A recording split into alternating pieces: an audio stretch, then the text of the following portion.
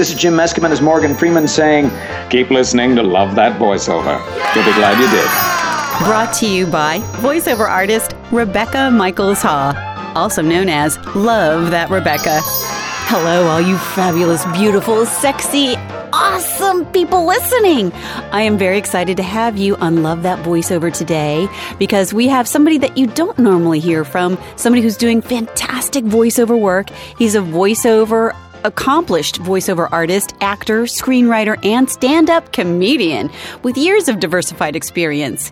He's also heard worldwide in TV and radio commercials, video games, films, and various animated films and TV shows, which we will talk with him about. His name is Joey Kamen. Welcome, Joey. Hey, love that, Rebecca. Rebecca, how are you? I'm good. We're so excited to have you today because we also know something about you that isn't in the bio. You are you worked with or were mentored by Daws Butler. Isn't that true? Yes, that was many, many years ago. I was actually only 18 years old when he took me as his protege. I was working as a stand-up comedian at 18. I was actually working as a stand-up comedian at 17, and I did all different kinds of voices and characters in my act, and had always done different voices. I was kind of a natural mimic, and I had a roommate at the time who was all of 23 who was writing on a radio show, and he talked to Daws and said, well, you have to meet my roommate Joey. He's does all kinds of voices and stuff. He's a stand-up comedian. And Daws, little did we know, Daws started one of the first jobs he had as a kid when he was around 17, 18 like me, was as a stand-up comedian in Chicago and in Ohio. He did impressions of like George Raft and Humphrey Bogart and stuff like that. So he came to the Comedy Store, to make sure that I had the talent, because you couldn't study with him if you weren't. I don't mean to toot my own horn. You had to be talented. You couldn't just walk in and study with Daws Butler. Right. So, he came to the Comedy Store and saw me, and I actually got him to go up on stage, and he went up on stage for like 40 minutes and did all these different characters and stuff, and, people were yelling out at the audience, because he was doing Huckleberry Hound. Well, for the young people listening, Daws Butler is Yogi Bear, Huckleberry Hound, Quick Draw, Snagglepuss, Jinx, Pixie, Augie Doggy, Captain Crunch, Wally the Gator, Lippy the Lion. He's all these characters. Him and Mel Blanc were the two most, at the time, famous animated voiceover actors in the world, and he got up on stage and was doing all his characters, and he just loved it. And he came to the store a couple times, and he asked if I would be his protege, and I was thrilled. Wow.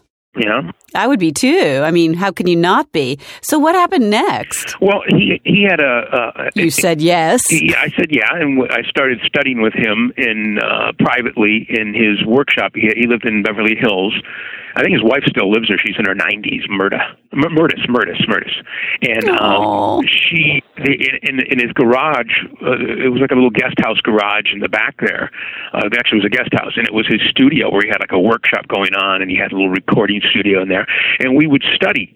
And Daws's focus was on the acting, the craft of acting and voice. And I had a good ear. So I could do all different kinds of characters and characterizations too, and dialects. And what he did for me more than anything was give me confidence, because I was this insecure kid. He would just tighten up things for me, that sort of thing, and focus on the acting. And he was always focused on the acting for me. Can you remember any tips that he gave you in order to focus on the acting? It was staying in character and staying true to the character. So, I mean, if I was doing an Italian guy, I'd be like, hey, what's going on here? Keep your voice and stay strong and you focus and become the character. I mean, it's really hard to remember. It was really a long time ago, but because I have cards and postcards from him that I saved that were like talking about the acting, because I was on a sitcom when I was in my early 20s for public PBS, public television stations. Yeah. And he'd always write me a little card saying, hey, your acting's getting better, you're focusing on the acting, good job, Joey, that sort of thing, your mentor Dawes, things like that. So wow. It was a very long time ago. But so I just remember I studied with him for about a year and a half, and I did his workshop, I think, for like 6 months. There were not a lot of people in the workshop. There may be like 6 or 8 people in the workshop too. But I was lucky enough to be one of his proteges. I don't even think there were 6 proteges that he had through a period of maybe 10 years. I'm not really sure. I mean, some people will be more accurate than me. It's just like I was just so young. And did you realize the level that he was at that time? No. Looking back, I wasn't as appreciative as I am now, because I was kind of like a cocky kid, and I was in Hollywood. I started, performing at the Comedy Store, which was,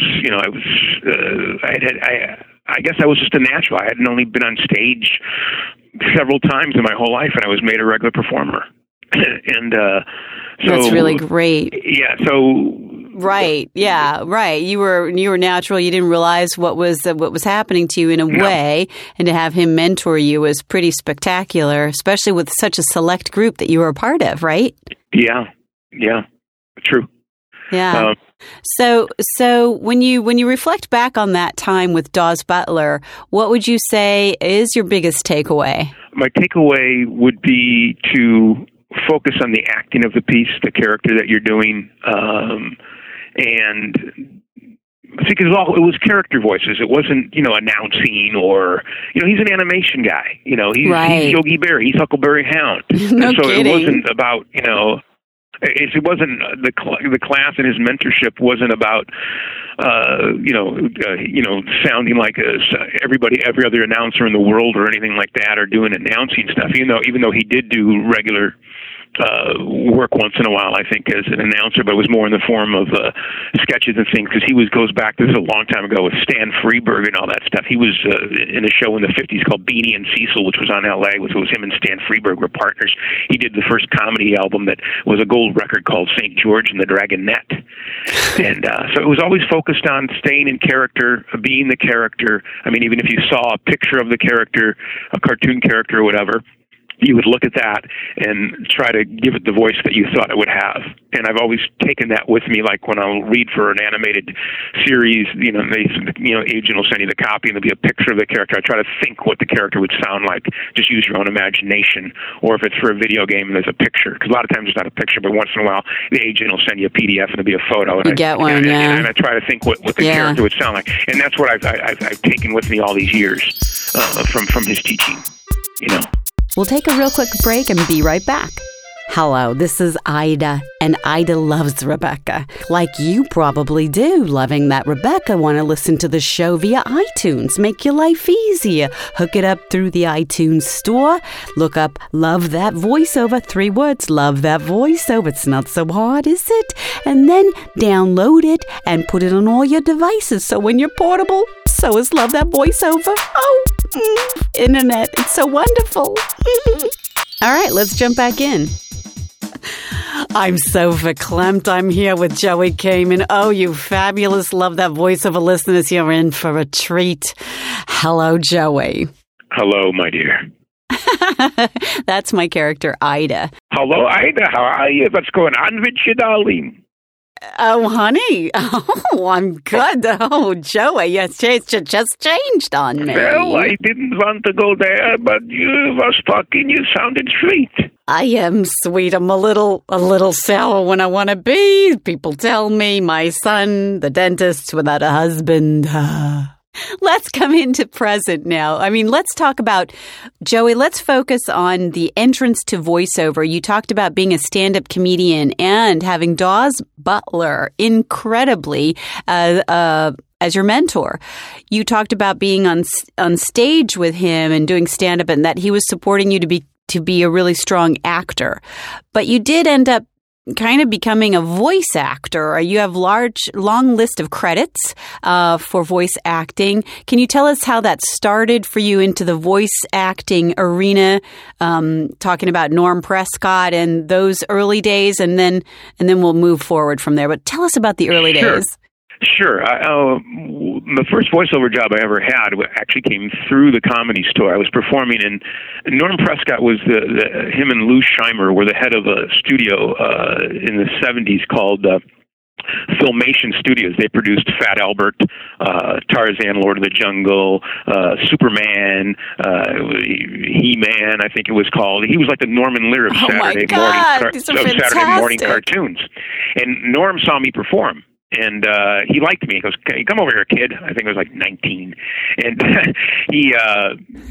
we talked about voiceover, and he had me make a demo tape. And the way I made the demo tape, people will find this fascinating. I just was thinking about this the other day before our interview, and most people don't know. I don't think anybody would suggest this nowadays. But what he had me do was pick up the Sunday Funny Papers, and I'd cut out all the characters, the funny papers that I'd like, and I would make up the characters as they sounded, as I thought they sounded, and read the funny strips into the cassette. So they would be like Mama, and I'd talk like, "Val, how you doing today?" I do an old Jewish woman, and then I'd do a little character sounding. I do a little voice, I guess, for a small guy, and whatever I would figure out, and that would be my demo tape. And he heard it, says, "Okay, Joey, I want to give you a job," and he gave me a job on Tarzan, Lord of the Jungle, where I played the Beast in the Iron Mask. Awesome, which was a real deep voice, and I was only 19. And I was only 19 years old. So that's how it started off. Wow. That got me into SAG. That got me into the Screen Actors Guild. Wow. And he even had to call himself because I had no credits then.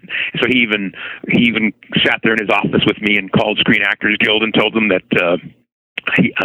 he was putting me in the show, and they gave him a little bit of crap about it. He said, "No, I'm putting him in it." That's awesome. You know? And he himself, so to have a CEO of a big company like that call the Screen Actors Guild for you, and he was just a gem of a man, Norm Prescott. He was just a wonderful, wonderful person, and very supportive of young talent. Apparently. So that's how I started. And what an entrance! So that's how I started. Yeah, so that was my entrance, and then I ended up making a professional demo tape with actually a guy that you work with, Tom Pinto, did my first demo tape. Oh my God! And did my first demo tape, and then I shopped it around, and I got an agent right away, and started working. You know, incredible, wonderful start. It's different in Hollywood than it is in different markets around the country, and it was different back then too. Sure, it was different back then. It was a smaller pool. It was a smaller pool of talent and people and jobs available, but still, I worked. So it was always fun. Speaking of working, let's jump to present because you're doing a lot of work. Let's talk about some of the credits that you have more recently. You said there was one when we first started our phone call, everybody. He was telling me about something that isn't even on IMDb yet. It's still pretty fresh, but you're allowed to talk about it, right? There's a... Yeah, because it just came out this month and it's all over YouTube and that sort of thing. It's called Skylanders Swap Force, and I do the voice of Terrafin, who is this giant shark, and I've done it for Skylanders Giants and television commercials and that sort of thing. And his big line is, "It's feeding time! It's feeding time!" And Terrafin is a big shark, a big old shark, y'all. I could just see him when you were talking. Yeah. That was so cool. So, what are some of the other more current credits that you've done? I want people to be not only impressed with how you got started, but I want people to realize to the depths of their toes what kind of credits you've accumulated. Can you tell us some other things you've been doing more recently? More recently, it's just been a series of the Skylanders stuff. There's been a lot of that. Separate commercials. There's a couple things I can't talk about that are animated. All right, we'll hold off on those. I mean, if you want to go on IMDb, you can. Yeah, we can see all kinds of stuff. My credits range from all the way from the past, from Smurfs to Space Jam to Superman to Here, let me help you. All different kinds of things. I looked up a list of projects, including video games. Okay, Skylanders, Giants, Transformers, Dark of the Moon, and Mafia 2. The online series Sam and Max, where he voiced 2 seasons as Bosco, and the entire Jimmy Two Teeth family. That's fun. And you also did McGruff the Crime Dog for a series of DVDs shown in public schools throughout the United States. So besides that, he's also been doing stand-up comedy. Do you still get up on stage with stand-up? Once in a while, I'll get up for like if I'm going to help a friend out with a benefit or they pay me. Oh, you don't like to get up there and just work out, work new material or anything like that? No, because I don't. I've done it for so long. I really don't need to do that. I have no venue where I'm not going on the road to go work a comedy club where I need to do a 45-minute to an hour set. So I have no need for that right now. If I was going to go on the road and do comedy clubs in Vegas and that sort of thing, I would focus on that. But my main focus for the last several years actually, has been the voiceover work. Fantastic. And also my writing. Speaking of which, I just want to mention really fast that Joey has launched a book, his first book. And you want to tell us just a real quick overview of that? Sure. My passion project is my book about my shelter dog. It's called My Life with Snoopy, How One Shelter Dog's Love Changed a Man's Life and Other Tales of Adventure. It's www.mylifewithsnoopy.com. And it's a funny and heartwarming story of my life with my 13-year relationship with my shelter dog. And it just came out October 1st. And it's gotten great reviews on Goodreads. Congratulations. Yeah, it's my passion project and my dog. And I'm a big animal lover, and I'm so pleased because you adopted the dog from a shelter, and that's a really we all should be doing that much more.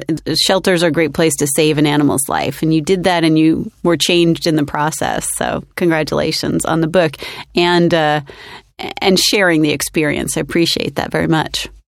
Thank you. Yeah. It's a fun read and easy read. So yeah, that's what I've been doing lately, and that's my side project. And I'm promoting it now. So all right. Until next time, and we'll talk to Joey some more about some of the things he thinks people ought to know. Thanks for listening to LoveThatVoiceover.com.